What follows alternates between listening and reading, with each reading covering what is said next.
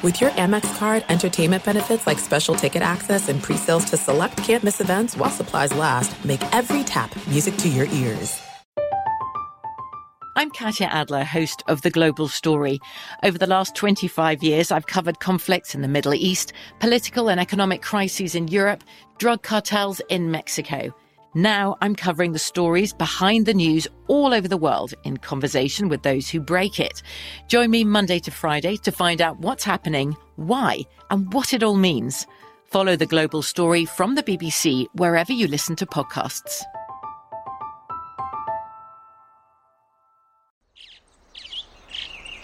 Getting ready to take on spring?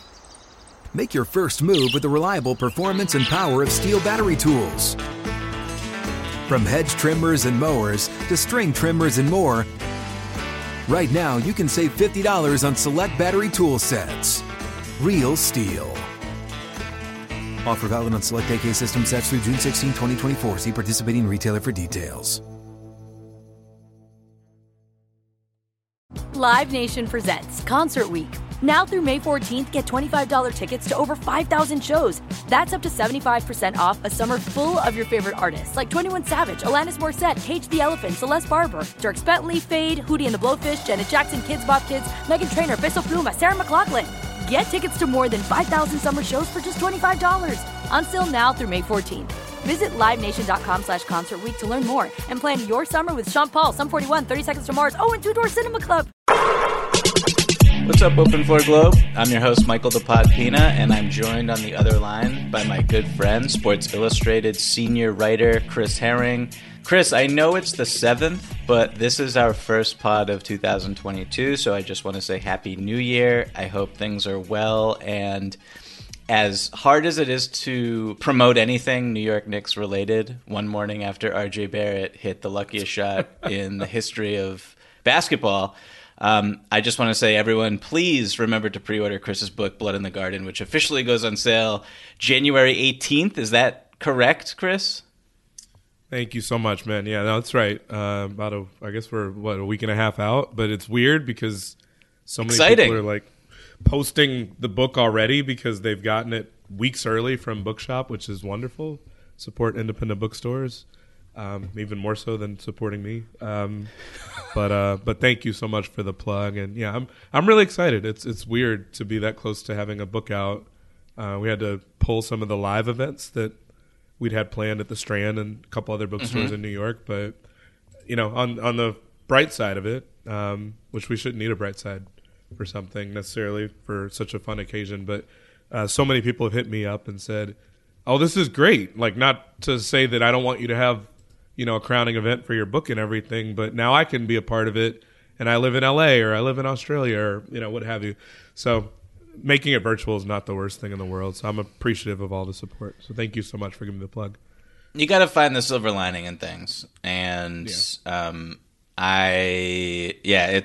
awesome book. Everybody, please go get it. And again, it is taking every molecule in my body not to to scream. Doing it this morning. We were talking right before we started to record. Obviously, last night the Celtics lost at the buzzer. Evan Fournier scored 700 points, made 300 three-pointers. Just a really terrible night all around, even though I did enjoy the game up until the last second, I got to say. Yeah. It's funny. I was not even watching it, but then when I saw that the lead was creeping down from 20 to 11 to 7 to 4 to, oh crap, it's tied. Like, I found a way to tune in for those last few minutes, and it was a pretty good one. Something about the Knicks and the Celtics this year that makes those games pretty good, at least at the Garden, at least at Madison Square Garden. Something about them, yes, a.k.a. the Celtics being terrible. So, speaking of that, on today's show, we're going to discuss a fake Celtics trade that I wrote about on SI.com that everyone can go check out. We're also going to react to the first fan returns for All-Star voting, which the NBA released yesterday. But first, a quick reminder to please keep your emails coming. They've honestly never been this good since I've hosted this show. All are incredible. Openfloormail@gmail.com. That's openfloormail@gmail.com. Okay, so before we get into the All-Star talk, Chris, I thought we should pay some respect to the one and only Dirk Nowitzki, who had his jersey officially retired this week. I love jersey retirement ceremonies. They get me feeling nostalgic and sappy, and they make me cry. This one succeeded. It was top notch. Nice. It opened with an orchestra. It ended with Green Day. It had everything. It was great. It also got me thinking about active players who have the potential for, an emotional jersey retirement ceremony in the future, and how, the NBA is different now thanks to free agency and player empowerment, and there's a very real chance no real great players ever spend 21 years with the same organization like Dirk did. The obvious exceptions, I think, among active players are Steph and maybe Giannis, but like when Durant retires or when LeBron retires or when Kawhi retires, they just won't have the same. Maybe I'm going to be wrong about this, but maybe you disagree. I just feel like they won't have the same type of moment and the same type of connection with one organization for a night like that, which is kind of a bummer. But that said, I'm curious for you. Who do you think besides Curry and Giannis can have type of? Go ahead. I was gonna disagree with you a little bit. Okay. I think you're right. I think you're right for the most part that it's gonna be rarer to see the Dirks, the Kobes, the Tim Duncans, those sorts of guys. I do think that you're still gonna have plenty of guys though where there's that weird breaking point where you get like 5/6 of a career in one place. So like Dwayne Wade, who played more than 5/6 of his career in Miami, but like someone that essentially made it to the finish line and then there was a contract dispute and then they have to go somewhere else. And I don't, I get it. Like it diminishes it a little bit. You get those really awkward Hakeem Olajuwon Raptors jersey, pictures that flood the internet, the Dwayne Wade and the Bulls jersey, the Cavs jersey, whatever. I don't think it diminishes it that much. Like it's certainly different, but where someone's bread was buttered, essentially. So I think you're going to see more of that. I think it'll be okay, but I do totally understand what you're saying.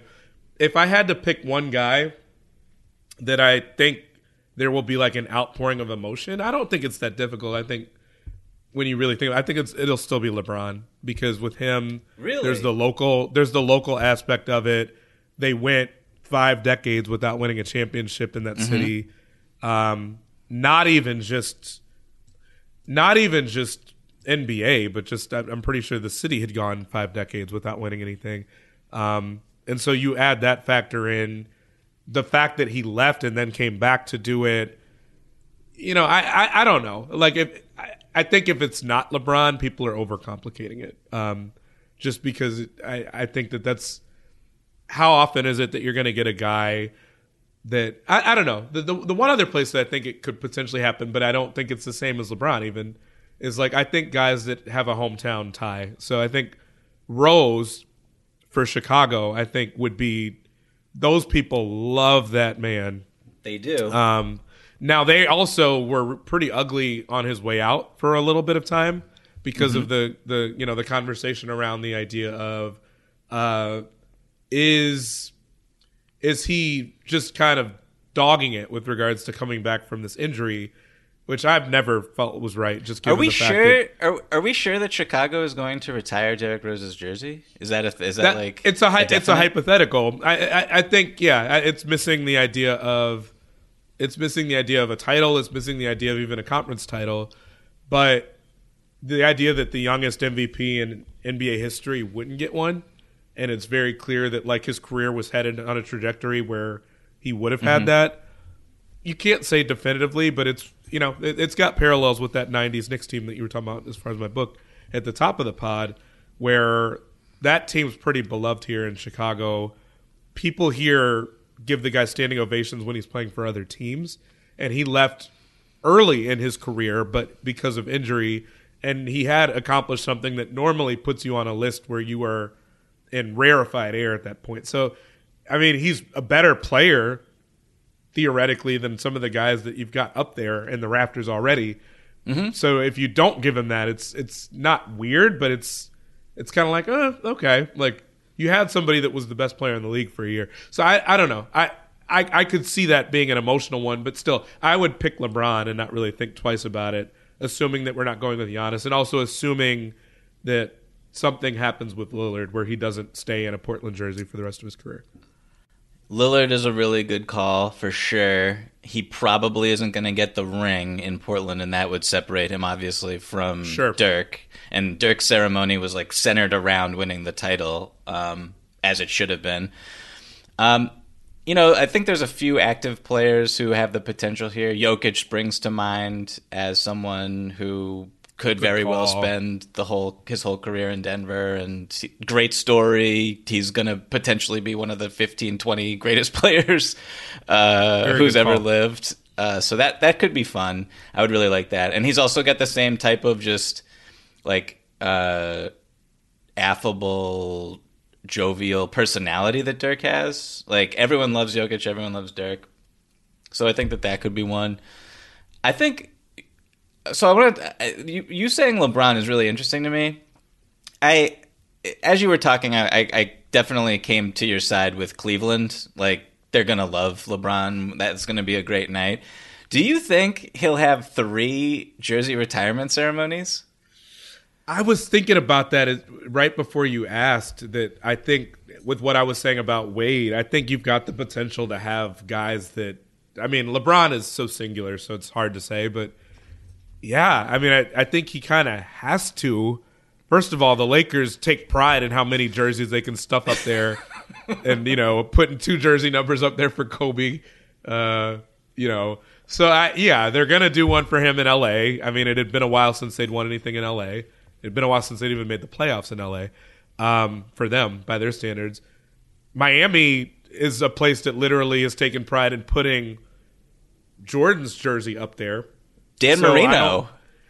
Dan Marino, they put the greats up there. So, Riley's been very clear about that idea. Now, I will say this. I would think that it will pass, and that maybe it already has.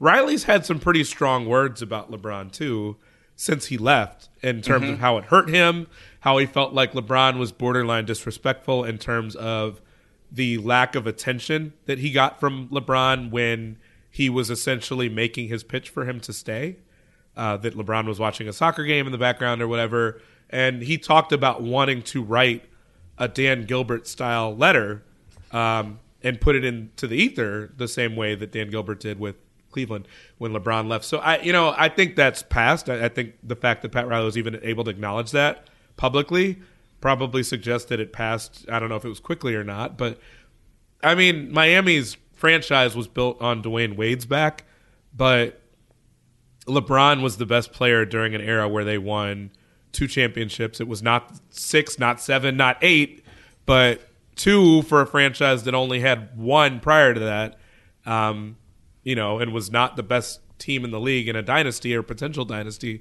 I think he's deserving of one there, certainly too. Won a couple MVPs there. I would say that he deserves one in each of those places, and I think that, frankly, Cleveland is a no-brainer, again, unless the feelings are just too hurt, but they shouldn't be because he won you a title. He kind of fulfilled that promise, even if it wasn't what everybody hoped for, at the beginning of his career or when it looked like he was going to be there forever. I don't blame him for having left, and, it'd be weird to blame him after he wins you a title. So I think he deserves one in each of those places. Yeah, I actually heard that Miami was planning on raising one of Rohan's undershirts into the rafters later this season. So it's they'll pretty much celebrate anybody down there, and shout out to them. So I can totally see a retirement ceremony for LeBron, and he's obviously a great player, so that shouldn't surprise anybody. Before we move on from this, do you have a favorite Dirk moment? From his career? It could be on the court, it could be in a press conference, it could be just anything about Dirk that you remember fondly. Well, I think most black people hold Dirk in really high esteem because of the to-go plates that he has after every game, which we all take real pride in that. We all love that. Like, it's like our favorite thing about him. But on the court, he had, it'll seem like a really, nondescript sort of game. I guess not nondescript, but he had a Game 7 against the Spurs during that finals run. The Spurs were the team they had to beat in the semifinals to make it to the Western Conference Finals.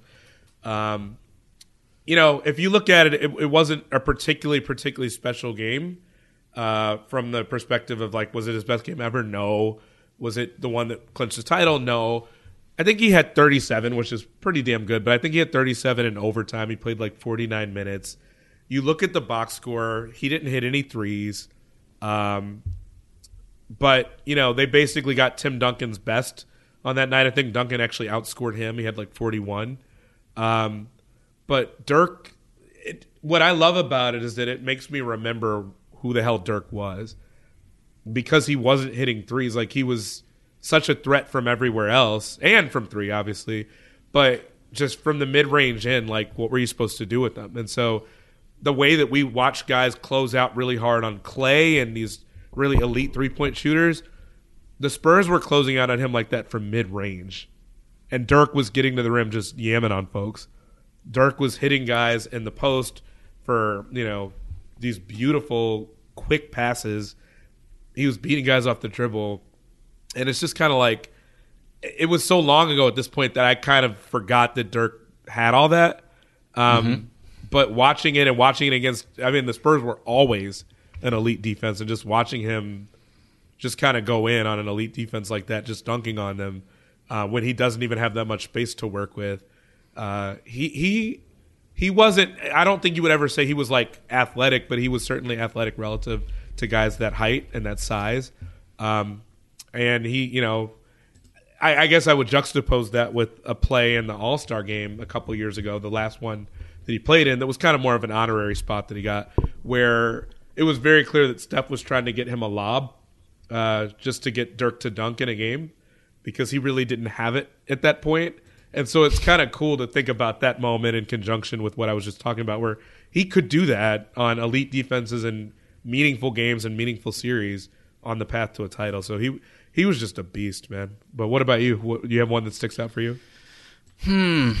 I have a really corny answer, I think, and it's just the driving lefty layup that he hit in the finals to win the title over Chris Bosh. It's just, that's the signature play that pops in my head when I think about him, which is weird because it's a driving lefty layup and not his unblockable one-legged fadeaway, which is how he's being portrayed in on the statue that was revealed, that Mark Cuban revealed.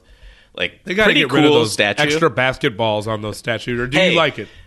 I did not want to be too negative here. So I was just gonna say they were great, but my first reaction was what are these two? Are these two balls just in the model? Are these going to be in the actual we don't need to see version? How much arc Dirk put on his shots. But thank you, Mark Cuban. It was a cute have the ball in his hands. What are we doing? Very strange. Yeah. So that was but that's the shot that I just think about when I think about Dirk, is the lefty layup. And I just love also how the narrative with him shifted throughout his career, where it was he was the guy who really personified the European soft player. And in that finals, LeBron and Dwayne Wade made fun of him for being sick. Do you remember that? Where they had the sniffles? I do remember that. I do remember. Yep. So for him to brush that off and win that series, and he was the most mentally tough player in that series. LeBron is the one who broke down a little bit and couldn't handle, Barea guarding him on the perimeter in the NBA Finals. So that's just what when I think about Dirk, that's just greatness for me, that series and those moments. And shout out to Dirk, and that retirement ceremony was awesome. And I implore everyone to check it out. If you have not watched it, it's available on YouTube or wherever you can. I'm sure you can say it was an hour long, which I was not necessarily anticipating, but he deserves an hour. It was 21 years, and he put that organization on the map. So shout out to Dirk. There are some things that are too good to keep a secret. Like how your Amex Platinum card helps you have the perfect trip. I'd like to check into the Centurion Lounge.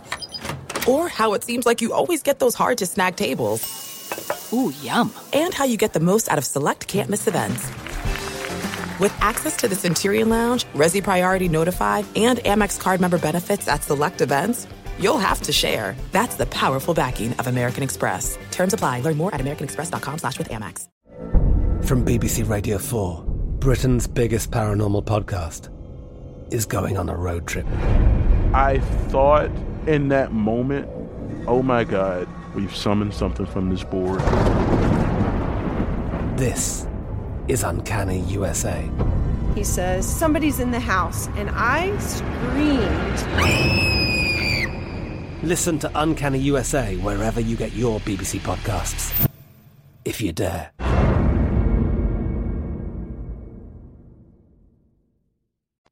Okay, let's get into the All-Star reactions that you and I have to some of the fan vote, the revealing results of the fan vote the first results that we saw yesterday.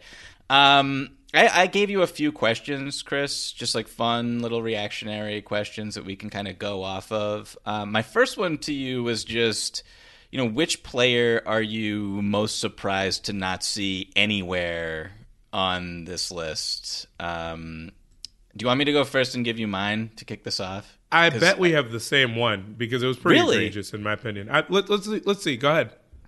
So mine's Jrue Holiday. Okay. I'm very happy that we're on the same page here. Yeah, I don't understand how we're only going to have one member of the Milwaukee Bucks. They're the defending champs.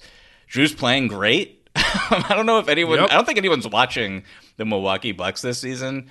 But he's been great, deserving of All-Star consideration. I don't know if he'll make it, but it really doesn't matter with a player like him, as we saw in the finals and in the playoffs. He doesn't need to necessarily make an All-Star team to be viewed or perceived as an All-Star caliber player. So, yeah, you see some of like seeing Derrick Rose on here, seeing Kyrie especially, which is just like, people, I understand that you adore this person, but like, let's give credit to the players who are actually suiting up and playing basketball this year. And Jrue Holiday recording PSAs with his family to get vaccinated, not just getting vaccinated. Like, shout out to Jrue Holiday, awesome person.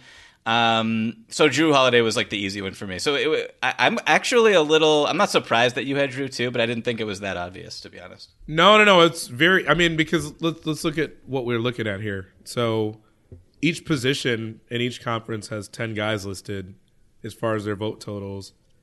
I mean, even the least vote getters on the list that we're looking at, Fred VanVleet, who also very, very deserving. I think Darius Garland's very deserving too. But those guys are 9 and 10 on the list, Garland and VanVleet in order.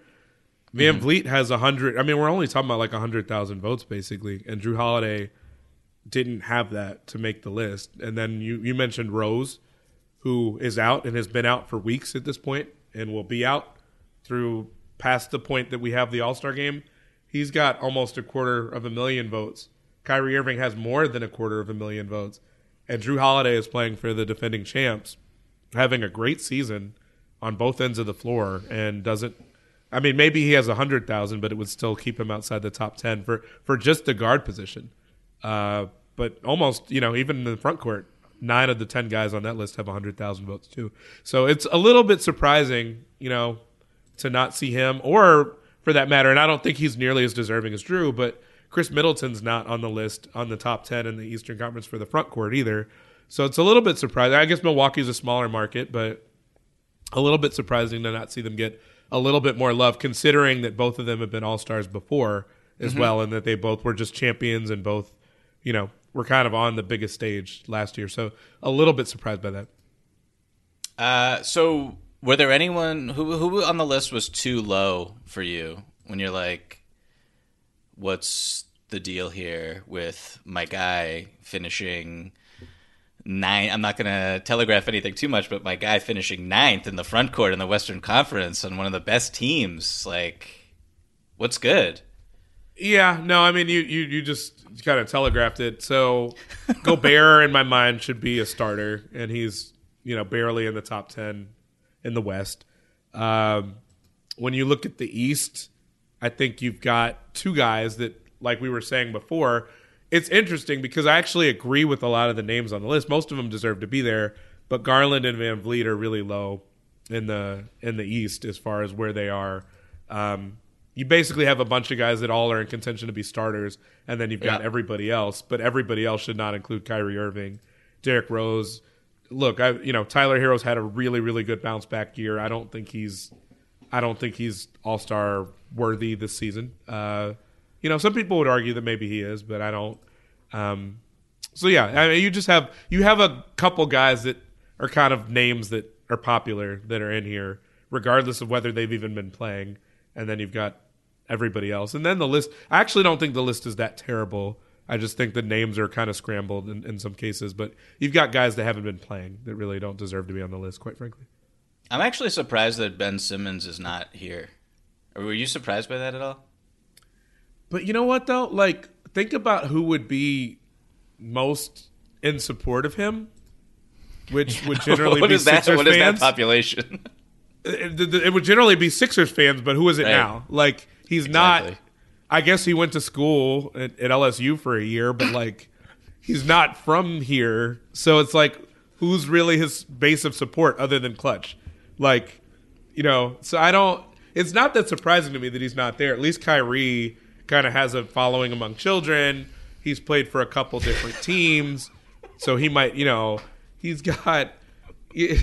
Yeah, I really did diminish his following as just children. I think there's more people in that like Kyrie Irving. But, I mean, he has a base of support. I'm not sure who that is with Ben Simmons. Like, even if it was normally Sixers fans, I don't think that's his cohort this year. I don't think so. So, it's not stunning to me that he's not there. I did see some stuff about, like little campaigns that are being built on Twitter. But everybody's got those, more or less, and probably even more so when they're actually playing games. So, I'm not that surprised.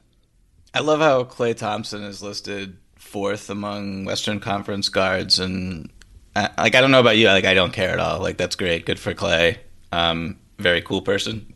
But it kind of leads us to the next question, which we've kind of already touched upon a little bit. But like, who here on this list is like just a little maybe too high, and you're kind of like, let's bump this person down a little bit. We already talked about Kyrie, Derrick Rose.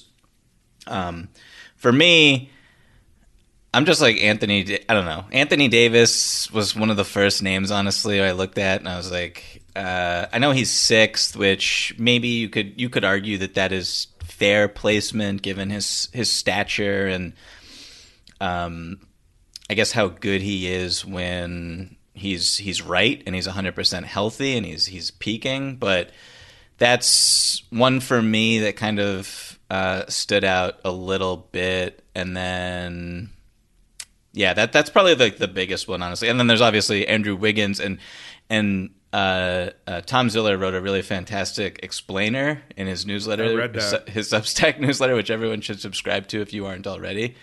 And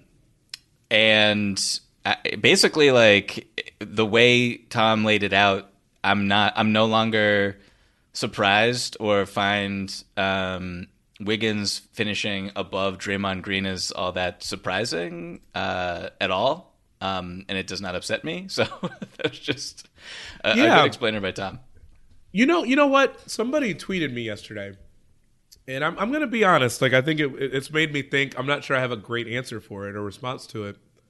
They were like, I podcasted with Zach Lowe at the very beginning of the week, and the person asked me when we didn't have Luka firmly on the team, basically, okay, we get that Luka's had a somewhat disappointing season in your eyes, but are you really going to sit here with a straight face and tell me that Draymond's a lock when his numbers are essentially the same as what he did last year?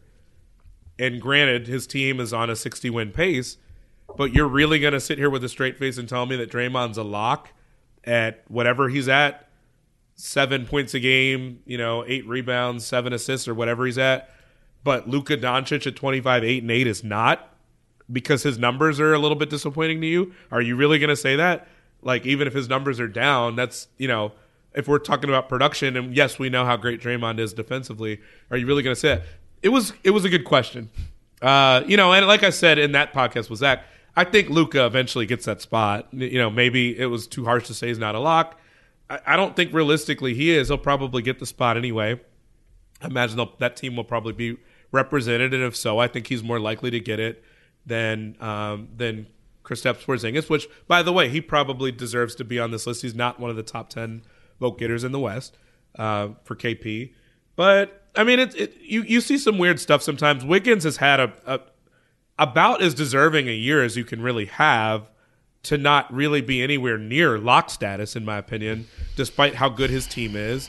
And I'll be honest, I think that they're probably, even in my own mind to some extent, there might be some bias just as far as I think we've written him off from what we thought he could be when he first got into the league. A lot of people kind of gave up on him completely despite him averaging 23, 24 a game in Minnesota. He went to a team where he actually can win and has guys that can kind of show him the way a little bit, and maybe he has a little bit more dog to him. His numbers are not going to be as great counting-wise, but they're way better efficiency-wise. He actually gives a crap on defense. This is probably the version of Wiggins that we all wanted, and he's doing it, and he's doing it with the winning team. If he doesn't make an All-Star team, I don't think he has to make it, but I do think he deserves very much to be in the conversation. And if it's not this year, he's still young enough to make it in future years. So, yeah, I did see Tom's argument. I thought Tom is great, by the way. I haven't ever met the guy, but he's a great writer.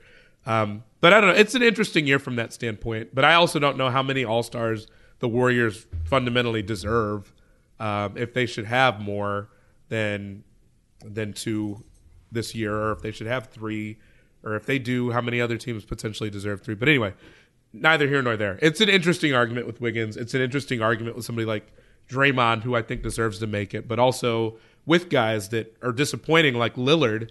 I don't think Lillard makes the team this year. I don't think he's going to be in position to play anyway at this point. But it's been a strange year for a lot of reasons, but it's also helpful for picking the team to have some of these guys out because, holy hell, 12 spots is not enough ever to pick these teams. And I don't get how it's done that way, but it is. Yeah, I think the Wiggins situation is really interesting.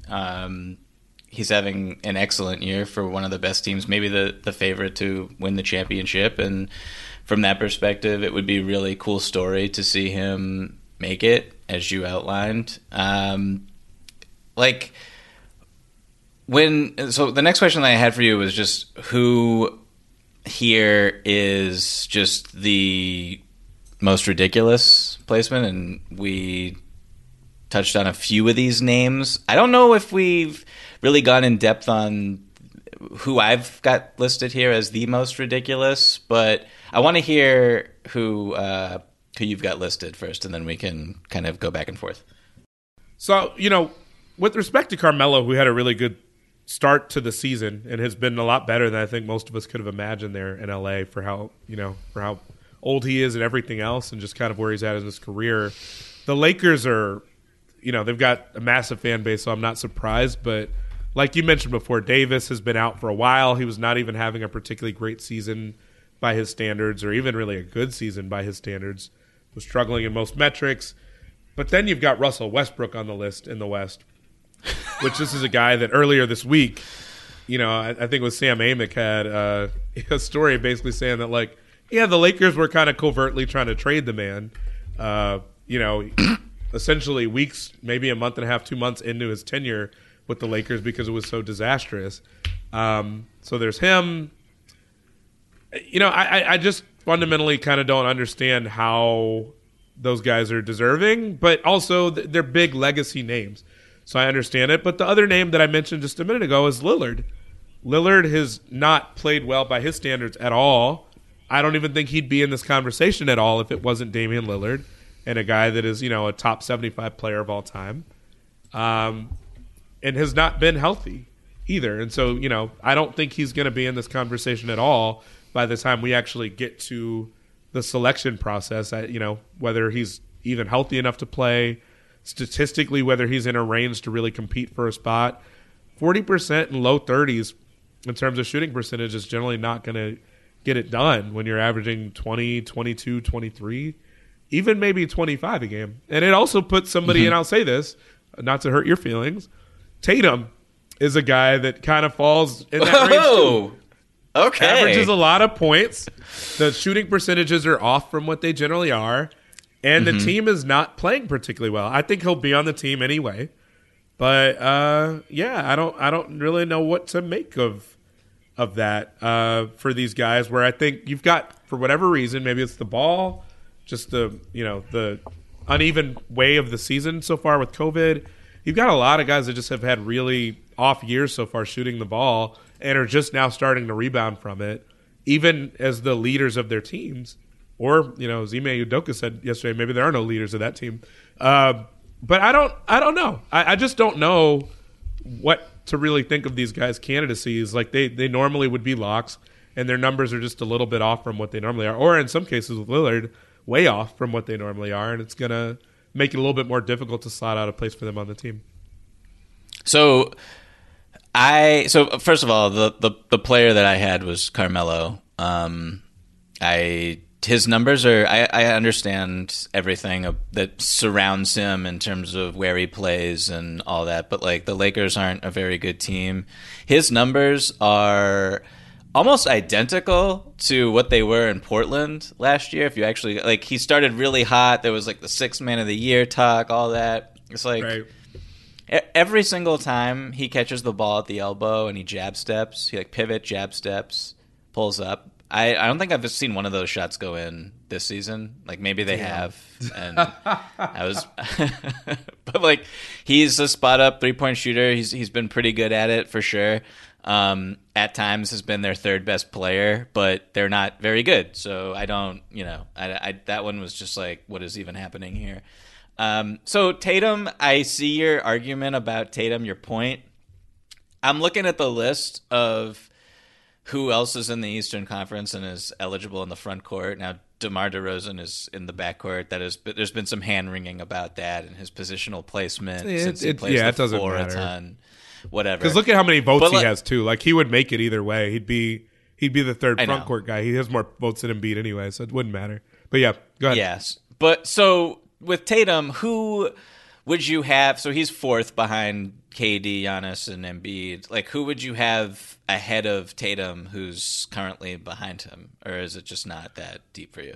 I mean, again, so I think I said this a couple days ago. If you took, and I don't know, maybe it's crazy to say that you would take Jaylen Brown over him. I know he's missed time and everything else. Like, to me, I'm just of the opinion that with some of these guys and some of these teams, they have 2 guys that belong in the conversation. By the way, Jaylen Brown's also not in the top 10 here as far as voting for front court, which that was a little bit surprising to me. Like, Vucevic. We're gonna have a long Jaylen Brown conversation. In a couple minutes. So I mean, to me, like, you could easily have him there, and I wouldn't think it was crazy. I know I know he's missed time, but like I think he's been really good this year. I think he's been fine. To me, it's not as apparent of a drop-off as there has been with Tatum. And maybe it's just that the team is a mess in disarray, and the fact that there's not as much ball handling as there was on the teams before, that he's got more responsibility, whatever it is. It doesn't matter. Again, like you said, it's probably hand-wringing to the point where it's unnecessary, but Butler certainly deserves to be there. Jared Allen certainly deserves to be there. If you count DeRozan as a front court guy, he deserves to be there. LaMelo Ball, there's different guys you could put on the team. I wouldn't necessarily say LaMelo deserves to be there over Tatum, but if you did it, I would be fine with it. If Tatum makes it, I'm fine with it. I just kind of feel like you have a lot. My point, the reason I included Tatum in the conversation is you have a lot of guys that have not been the most efficient this year or their normal efficient selves this year that are going to make the team. And in some cases, mostly in the West, so maybe I shouldn't lump him in there. In the West, you've got guys that are up for this conversation that really don't deserve to be, other than what their name is. And like I said, Lillard is, I think, the poster child for that this year, which I hate that it had to be him. I like Damian Lillard. I know he's played through injury. I know his situation in Portland has been a total mess. And, and maybe there's something to be said for whether he needed to come out and say something more firmly. I guess he's always said that he plans to stay. So it's not really on him at a certain point. But that situation's been a mess, and his numbers reflect that, and him just not being healthy, and the ball, and the foul rules, and the changing foul rules. So, I mean, like I said, it's probably more of a Western Conference thing, but I do think Tatum has some of that going on as well. Yeah, no, that's all fair and well and good. Who are you most happy for when you first saw this list? Was there a name that popped out to you, where you were like, "Oh, look at that guy! He's getting recognized. That's wonderful." It was Wiggins, honestly. I think that he's someone that I can't think of too many players in NBA history, recent NBA history, that have had kind of the run that he's had, where I've wondered this question in my head for a while. Like, who's the most skilled? Well, skilled is probably a weird word, but like the most statistically accomplished player that like isn't a household name. And if I really had to think about it, like for years, the guy that struck me that way was Tobias Harris. A guy that plays well enough to get max money, but if you went outside of that market that he plays in, people wouldn't know who he is unless it's like a diehard NBA fan. And like he strikes me as like, could you tell me where he went to college? Could you tell me something about his game? Can you tell me how tall he is? Could you spell his name properly? Like some people probably couldn't. That's kind of harsh. But like, am I wrong? Like, does he fit the kind of the prototype of what I'm talking about? I imagine he probably is a pretty accurate name for something like that. Wiggins feels like that on some level, except he was a number one pick, so people know who he is. But very few people get really excited to watch him play. He's electrifying athletically, but still I don't know that people get excited to watch him play. That's rare. It takes a lot to do that, but I think his career had kind of died so much in Minnesota that people just kind of wrote him off. It was kind of like, within a year of him signing the max deal, people were like, oh, this is a albatross. Like, nobody wants this guy. What was Minnesota thinking? He's certainly not going to be the guy. Jimmy Butler doesn't like him. Him and Cat are just kind of whatever. If we got to keep one of these guys, it's very clear that Cat's the decision. He's still a generational prospect. And then there's Wiggins, who has all this talent, but like nobody trusts him to actually do anything with it. So the idea that he gets a chance to rewrite that narrative, the chance that he might have to make the All-Star game alongside Steph and Draymond, and under a coach that seems to believe in him and Kerr, that's pretty cool. Like, I've never been the biggest Wiggins fan, but still, he's too young to have just been written off completely. And so for him to kind of have a chance to rewrite that narrative, I think is really cool. Yeah, that's a good choice. I do like Wiggins too. It's fun to watch him just have the success and get the recognition for, just his whole career path has been one of like harsh criticism, and like all he did for the first few years of his career was like play in every game and average 20 points per game. Like it's hard to do. It's hard to do. It's very hard to do. In the world of load management, like this guy just like didn't miss games and was super consistent. Now, I will say, like, if you look at the on-offs with Wiggins and Steph, and this isn't like particularly novel. A lot of players are better with Steph on the floor, but Wiggins is like a lot better with Steph on the floor, and like Steph is Steph. That's why Steph is so special. And so I just want to point that out in the conversation about Wiggins' season. But the player for me who I'm just by far most happy for is Jared Allen, Cavs center. Great choice. Who, like, I think, like, if he, if Embiid missed, I don't know, like 20 games, 30 games or something, 25 games, Jared, like, who is starting at the filling that front court spot? I know there's no center right now. They took that away. But, like, Jared Allen's the second best center in the Eastern Conference. Am I missing something? I don't even know if I'm, like, speaking. I'm just speaking off the top of my head here. I can't think of anyone who's had a better season than him on both ends. He's the anchor of one of the best defenses in the league. I forget if I said this stat on the show before, but if his current statistics hold in terms of his shots per game and his field goal percentage, no player in NBA history has ever attempted at least 10 shots and shot at least 70% from the floor in the history of the league. That includes Wilt Chamberlain, just everybody. So he's doing that right now, barely. And that's awesome. Like he's added like a subtle touch with he's got the up and under now. If you watch his post moves in Brooklyn, he was just, first of all, they never ever posted him up in Brooklyn, and that's just like a Kenny Atkinson stylistic strategy thing, and that makes sense. But like when he gets the ball down low, like they'll feed him and he knows what to do with it. So like, shout out to him. Like it's really awesome to see that dude blossom. He was like there was some harsh criticism when he signed that 5-year, $100 million contract, and it's looking like a steal, frankly. He's awesome. He's like 23, 24 years old. So shout out to Jarrett Allen. I was not expecting fans to like be on board as much as they are. Like him getting more votes than Bam.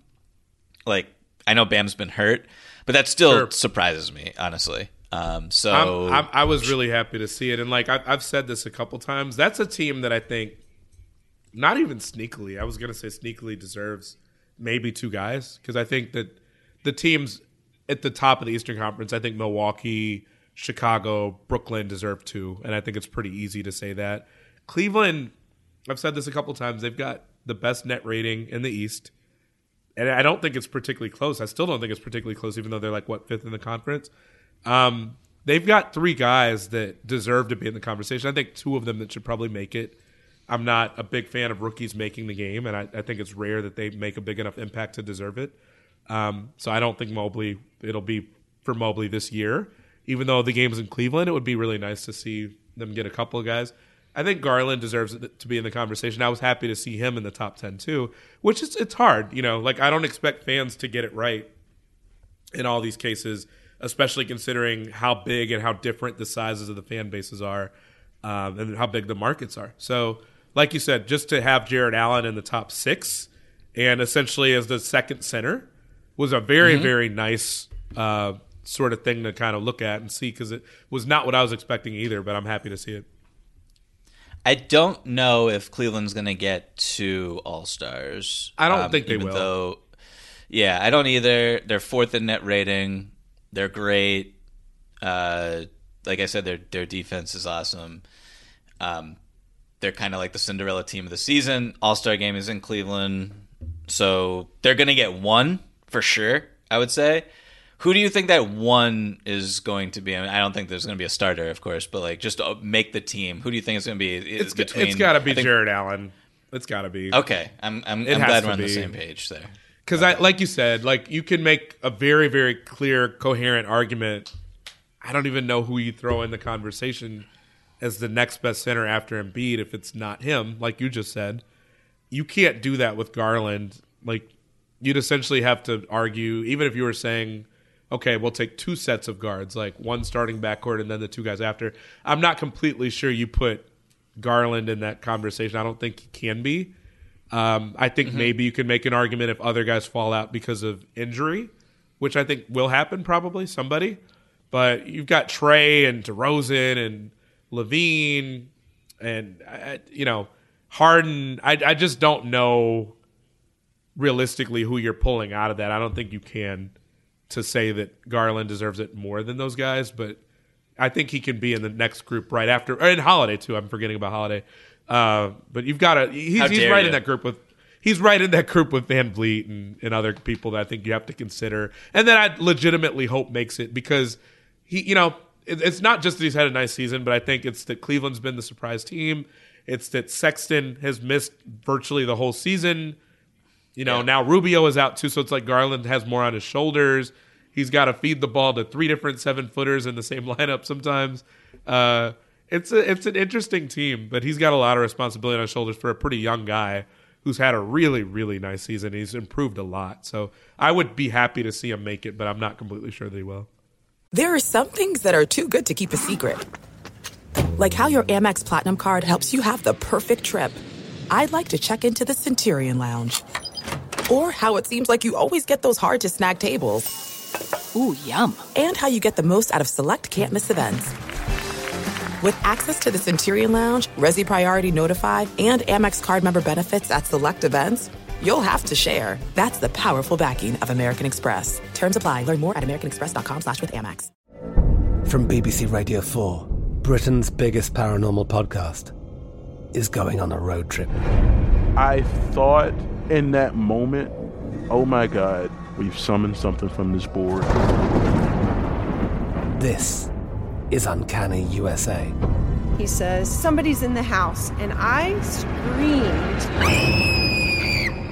Listen to Uncanny USA wherever you get your BBC podcasts, if you dare.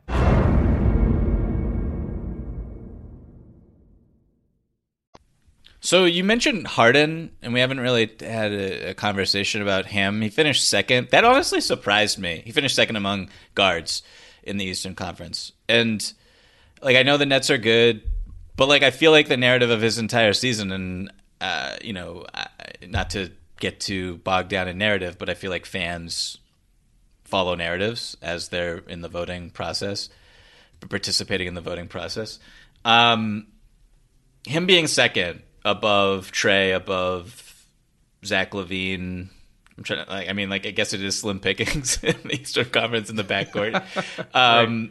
But like, is that just the reason why? Like, or were you like totally fine and unsurprised and unfazed by Harden finishing second with 890,000 votes, or what was your reaction to that? You know, I honestly didn't think about it. I was a little bit surprised that Trey. The thing I was most surprised by was that DeRozan is like at 1.5 million votes, which is kind of cool to see. I was too.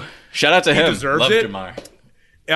But it kind of confirmed what I was thinking. Where I said this a couple days ago. Normally when you see, like, you remember how when LeBron first got to Miami, Dwayne Wade was still kind of the leader of the team, even though LeBron was pretty clearly the best player from the moment he set foot there.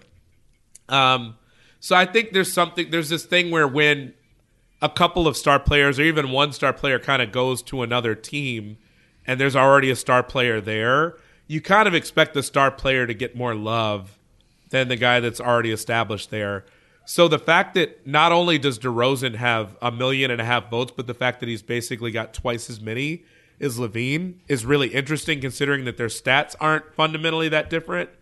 But and this last week has been a lot in that direction as well, where it's pretty clear DeRozan at times really carries them in a way that LaVine sometimes does, but not as often as DeRozan. And so these votes reflect that in a huge way, where he's got twice as many as his teammates, so it's not just Bulls fans voting for them both, because DeRozan, granted, he's played for a couple different markets at this point, but that was surprising to me first. And then the fact that Trae Young doesn't have more with the way he's playing surprised me.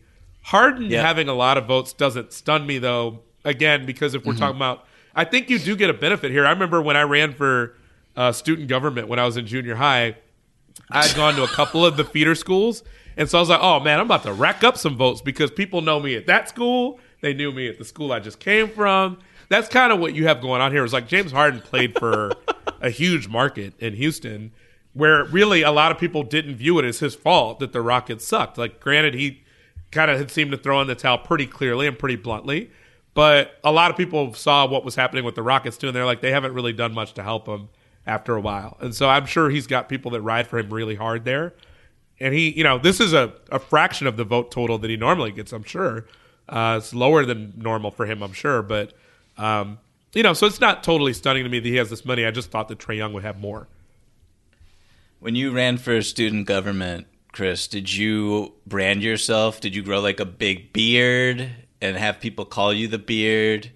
Was that like a thing, or was there any way for you to market yourself to kind of get out there and get people to vote for you and get the enthusiasm up? I think I've told this story before, but maybe not on this pod. No, the way I tried to brand myself, I basically let my dad write my speech, and it was all going really, really well until my dad suggested, for me, a 6th grade boy, to suggest starting a Beanie Baby club in my junior high. And then, like, the vote totals were like Laura Mitrick, 430 votes. Obi Simpson, like 389 votes. Chris Herring, negative 14 votes after the Beanie Baby suggestion. It just went nowhere. And Yeah, and I was the butt of every joke with my boys until we graduated from high school, pretty much. So yeah, I did not know that story. I'd never heard it before. I think that the votes that you just said were very specific. The names of the other candidates. This is clearly something that has been just at the forefront of your brain ever since. And so I that is incredible stuff. Shout out to you. I'm sorry it didn't work out. I'm very sorry it didn't work out too, man. I could have gone to Harvard or something if I'd had that foundation, that solid footing, instead of going to the Harvard of the West, at Michigan. I could have just gone to Harvard. Okay, I don't want to get us sidetracked with what you just said, but there are some things that are too good to keep a secret. Like how your Amex Platinum card helps you have the perfect trip. I'd like to check into the Centurion Lounge. Or how it seems like you always get those hard-to-snag tables. Ooh, yum. And how you get the most out of select can't-miss events. With access to the Centurion Lounge, Resi Priority Notified, and Amex card member benefits at select events, you'll have to share. That's the powerful backing of American Express. Terms apply. Learn more at americanexpress.com/withAmex. I'm Katya Adler, host of The Global Story. Over the last 25 years, I've covered conflicts in the Middle East, political and economic crises in Europe, drug cartels in Mexico. Now I'm covering the stories behind the news all over the world in conversation with those who break it. Join me Monday to Friday to find out what's happening, why, and what it all means. Follow The Global Story from the BBC wherever you listen to podcasts. Speaking of Harvard, I guess this is sort of related. We're going to have a Jaylen Brown conversation real quick. So I want to kick it off with an email from a longtime listener named Benjamin, who writes, "Hey, Michael, Rohan, and Chris. Last month I sent in a question about whether the Celtics should potentially look at a Jaylen Brown for De'Aaron Fox trade, and there was unanimous agreement from each of you that Brown was a better player than Fox, so it didn't really make sense to do a straight-up trade. However, after watching the Celtics continue to look lifeless last night against the Spurs, also I guess this qualifies as last night against the Knicks, I can't help but get the impression that Tatum and Brown, while fantastic players, don't actually complement each other well on the court. Boston's bad drafts have left them with a roster with surprisingly few valuable trade assets. Outside of maybe Time Lord, this Celtics team has no young players who legitimately have the potential to one day make an all-star team. So given these circumstances, does it make sense for the Celtics to consider trading Brown for a borderline all-star who would better fit alongside Tatum, even if they might be a level below Brown talent-wise? Or is there another way that the Celtics front office can add the all-star playmaker without having to give up Brown? Because this current team doesn't seem to have a lot of room to improve without major roster changes. Benjamin, thank you so much for this email. It was fortuitously timed in a lot of different ways. One being that I wrote a column. For SI.com, which is up now. And honestly, little inside baseball here. I have Twitter open because I was looking at the first fan returns, and I was looking at that ballot. And my mentions have been exploding in, I'm sure, extremely negative ways because that column posted shortly before we started to record. So basically, I want to talk about the fake trade that I posited involving Jaylen Brown and involving the Atlanta Hawks. And essentially, it is Jaylen Brown to Atlanta for DeAndre Hunter, Kevin Huerter, Jalen Johnson, and 2 unprotected first-round picks. And I want to caveat it by saying, first of all, I like you were in the Google Doc, or the shared outline that we have, commenting just, exclamation point. I was like, okay. The same reaction that I just had now. I forgot that I did that yesterday in the Google Doc. Hilarious. At least you know I'm consistent. So, 100%. We love it. So, this trade, there should be a quick caveat, which is that it's not going to happen this season. It's too complicated to trade Kevin Huerter. His contract is an extension that's poison-pilled, and the money just wouldn't work, and it's involving one player for several players, and it would just be way too complicated. So basically, I wrote about this under the pretense that both teams would struggle for the rest of this season. Maybe one of them wouldn't even make the playoffs. Definitely not get out of the first round, and just essentially look like they're spinning their wheels heading into the offseason. And I thought that this was an interesting way for them both to shake things up. The immediate reaction that I saw online, on Twitter, etc., was incredibly negative in the sense that the Celtics are getting absolutely hosed here. They're getting 2 role players, picks that will be in the 20s, and a prospect that no one knows anything about. And so I don't feel that way at all. So I want to hear your reaction to it as a very smart person. Yes, tell me. I'm first of all, I would really seriously consider it if I was Boston, like if not just straight up do it. But secondly, I would be scared shitless to do it if I was Atlanta, because that's a lot of talent that you're sending out, not to mention the picks. Like, I don't necessarily know that DeAndre Hunter will become Jaylen Brown, but if you had to, like, hand pick 3 people that you thought could, is he not one of the 3? Like, as far as, I mean, like, he has a ways to go still as far as what he can do off the dribble, but just kind of the way he projects. Not to mention that he really hasn't had, like, a full-on opportunity to do it yet, just as far as, like, staying healthy. And also look at how many other guys he plays with that are very capable, which that was always my thing. I've been wrong about plenty this year already, but, of the things I was right about, I remember saying really definitively I thought the Bulls would be really good this year, and I thought that the Hawks would struggle. And a big nailed it impetus that I had for the Hawks struggling was that they've got so much talent that I kind of feel like these guys are going to really grow unevenly. Like, I think we're all expecting them all to take a step forward this year, and it's just not possible. It doesn't work that way.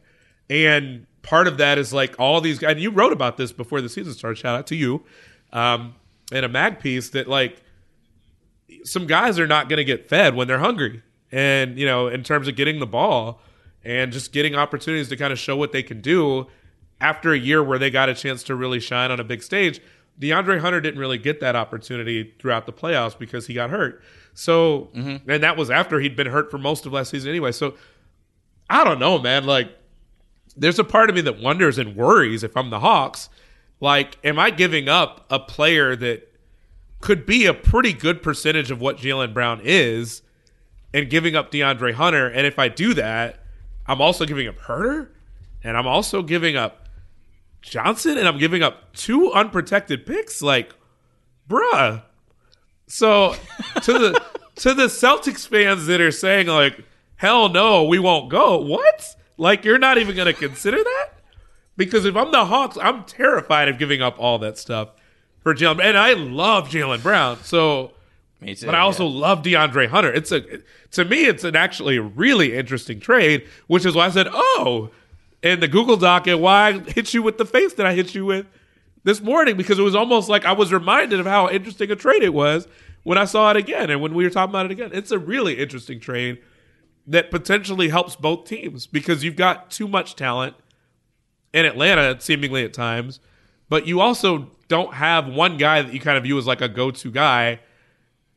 Who was the closest thing to that? Like Bogdanovich, maybe? Or at least last year you would have said that because he can handle the ball a little bit on his own, where maybe you don't trust John Collins to do that quite as much. Hunter would be that guy. You're hoping that he grows into that guy. Huerter is the other guy that I guess does that too. But I don't know. If you have like another guy that is kind of at Trey's level offensively, that might be what you want or what you need, kind of. Whereas Boston just needs depth. They just don't have it. They've got a lot of guys that are interesting, but kind of more interesting in theory than they are actually on the court. And so I think it would solidify both teams, quite frankly. I like the trade a whole lot. But like you said, it wouldn't be this season. You've boosted my confidence. You've made me feel really good about myself because I thought that I made a huge mistake in writing this after I first saw just the general reaction by like every Celtics fan in my mentions telling me I'm a huge idiot. And like I see it from that perspective, of course. I see it from Jaylen Brown, one-time All-Star, potentially a two-time All-Star this year. I mean, he just scored 50 points. I know it was against the Orlando Magic, but scored 50 points in a game efficiently. Followed that up with 30 points against the Spurs in a loss. And so, like, the talent is just, like, it's overwhelming. And if you don't get a star back for him, it's disappointing. But who are you hoping to get? Like, we were talking before. I know that. I remember the conversation before was about, like, I remember we had the conversation about Lillard months ago at this point.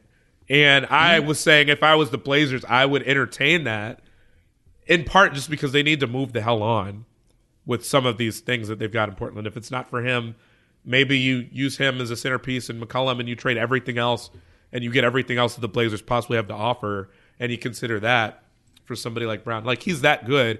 He could be the centerpiece of a trade for somebody like that. So I get that that's probably what you'd like to aim for if you're Boston. But if you're not getting an established superstar back for him, you're getting someone that very easily could be a star, and Hunter, and a bunch of other guys that project really well, not to mention unprotected picks. What? Like, what are we talking about here? Like, you have to at least consider it. Whenever you get somebody that has shown the facsimile of potentially being very close to what you're trading away, and then you've got a good rotation player who could be a starter easily, another guy, a young guy that could be good, and you've got two unprotected picks. I'm not even sure what we're talking about. Like, you absolutely consider it. Again, if not, do it. I love Jaylen Brown, but like fans, let's just say it. Diehard fans, a lot of times, most times, overrate the guys they have. Certainly when they're first drafted, when they're 1 or 2 years out, because you don't want to lose out on something that's really good that hasn't blossomed yet. But even after the fact, because I've seen Knicks fans, which is probably the fan base that I follow the most closely because I used to cover the team, tell me that they wouldn't trade R.J. Barrett for Damian Lillard, and that they wouldn't use him to get Damian Lillard. I'm like, what are we talking about? I understand that you love him, but you guys also dog the guy when he has 3 bad games in a row, which happens often because he's young and he's a little bit inconsistent. That's fine.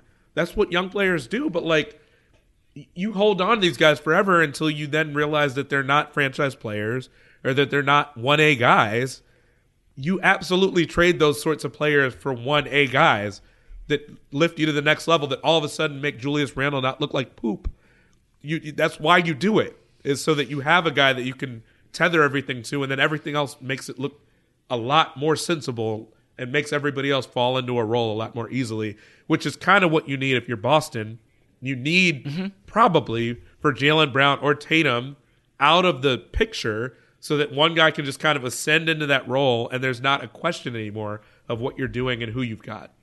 So that's been clear for a minute now, and I think this season in particular it's very clear. It's a really fascinating one. It's like, ideally, like, I don't think they should necessarily trade Jaylen. I think he's a supreme talent. I like his age. It's like, for me, it's like, if you're keeping these two guys together and there's just really no visible path towards the championship because the roster that you have, like the roster that they had, I thought was a really good roster. And like a lot of talent. I thought there was depth. I thought they had a good mix of veterans and young players. And it's just like, that's not the case right now. It's not working out. And their strategy coming into the season was to re-sign a lot of those guys to long-term deals. So continuity is kind of out the window here. You're not going to roll it back with what you have. Jaylen Brown's current contract expires not next season, but the year after that. So it's like the clock is ticking on him. I know a lot of the feedback that I got was like, Jason Tatum's going to be upset if you trade Jaylen, and then he's going to walk. And it's like, okay, he just signed like a 5-year extension. Like, let's settle down. Like, I understand. Start that clock the minute that they get the deals and the extensions. It's so weird to me. It's like you've got 4 years. When are you supposed to trade people or not trade people. I'm sorry. When are you supposed to make anything happen with the rest of your roster if you can't do it shortly after they are locked in? Like, they get over that if you can win and if you show a better way, but you have to be willing to do that. Otherwise, what's the point? It's like, do you think Tatum was super pumped about he hit what could have been, the game he played. I thought it was his best game of the season last night. Like, he was phenomenal on both ends. Just as a playmaker, he's made subtle strides as a playmaker that Jalen frankly hasn't. And he hits the game-tying jumper in RJ Barrett's face, rejects the screen, just awesome superstar stuff. And Jaylen Brown had, this is just one game. Jaylen Brown had 0 points in the fourth quarter. He had 4 points in the second half and was just completely absent from the offense in a way that I think kind of does speak as a microcosm to when he's not scoring, how does he necessarily impact an offense so positively? It's fair. So like, I don't know. Like, I don't even know. It's just this whole topic kind of like freezes my brain a little bit, and I'm just like, if you get DeAndre Hunter and you get Kevin Huerter and you get it's just like, that's a good haul, and it's like a really good haul. And so I know I'm just like yelling that my trade idea. But you've got a lot of people that don't know.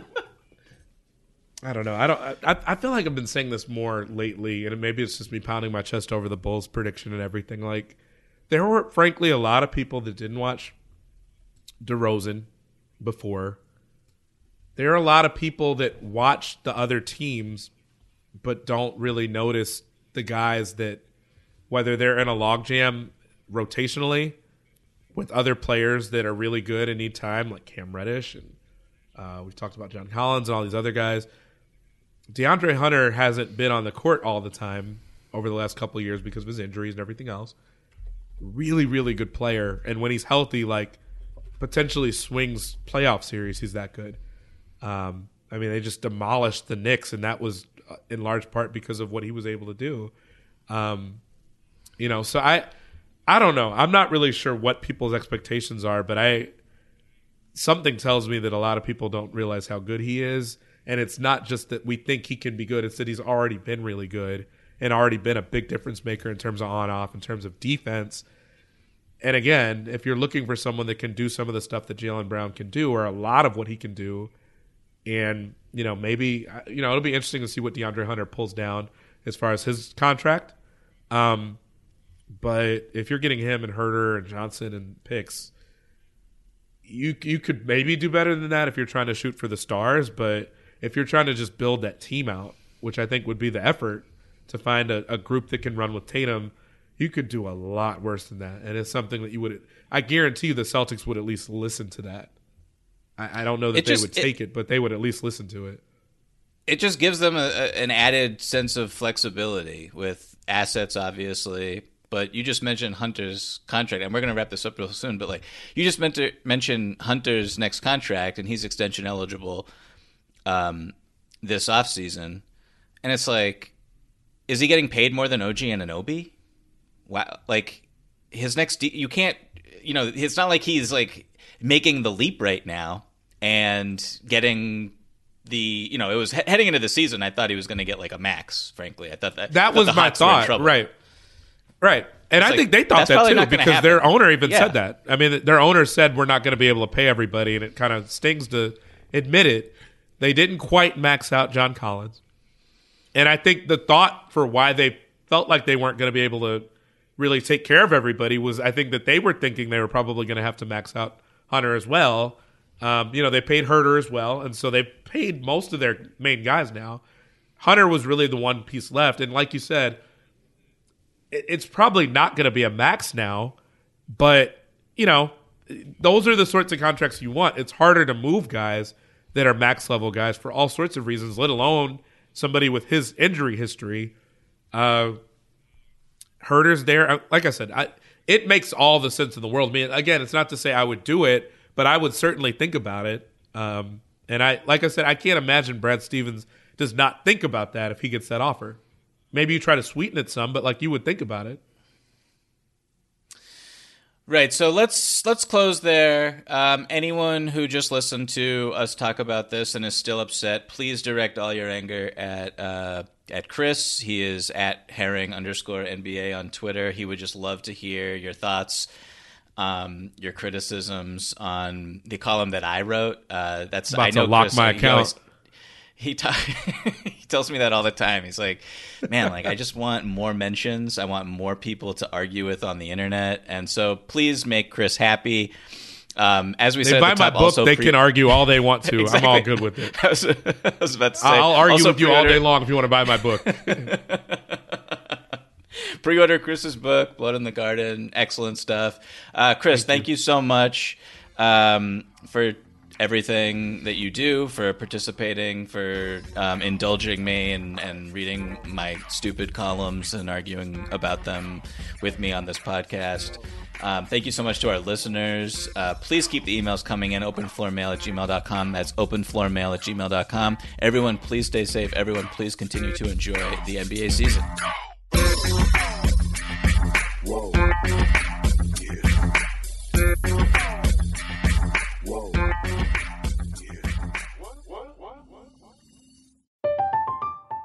I'm Katya Adler, host of The Global Story. Over the last 25 years, I've covered conflicts in the Middle East, political and economic crises in Europe, drug cartels in Mexico. Now I'm covering the stories behind the news all over the world in conversation with those who break it. Join me Monday to Friday to find out what's happening, why, and what it all means. Follow The Global Story from the BBC wherever you listen to podcasts. Live Nation presents Concert Week.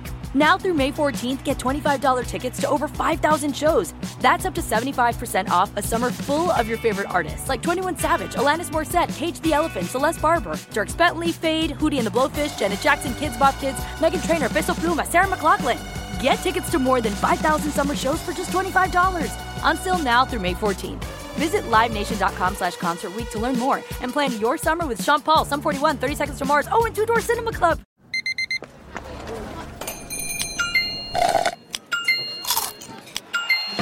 With your Amex card, entertainment benefits like special ticket access and pre-sales to select can't-miss events while supplies last make every tap music to your ears. Getting ready to take on spring? Make your first move with the reliable performance and power of Steel battery tools. From hedge trimmers and mowers to string trimmers and more, right now you can save $50 on select battery tool sets. Real Steel. Offer valid on select AK system sets through June 16, 2024. See participating retailer for details.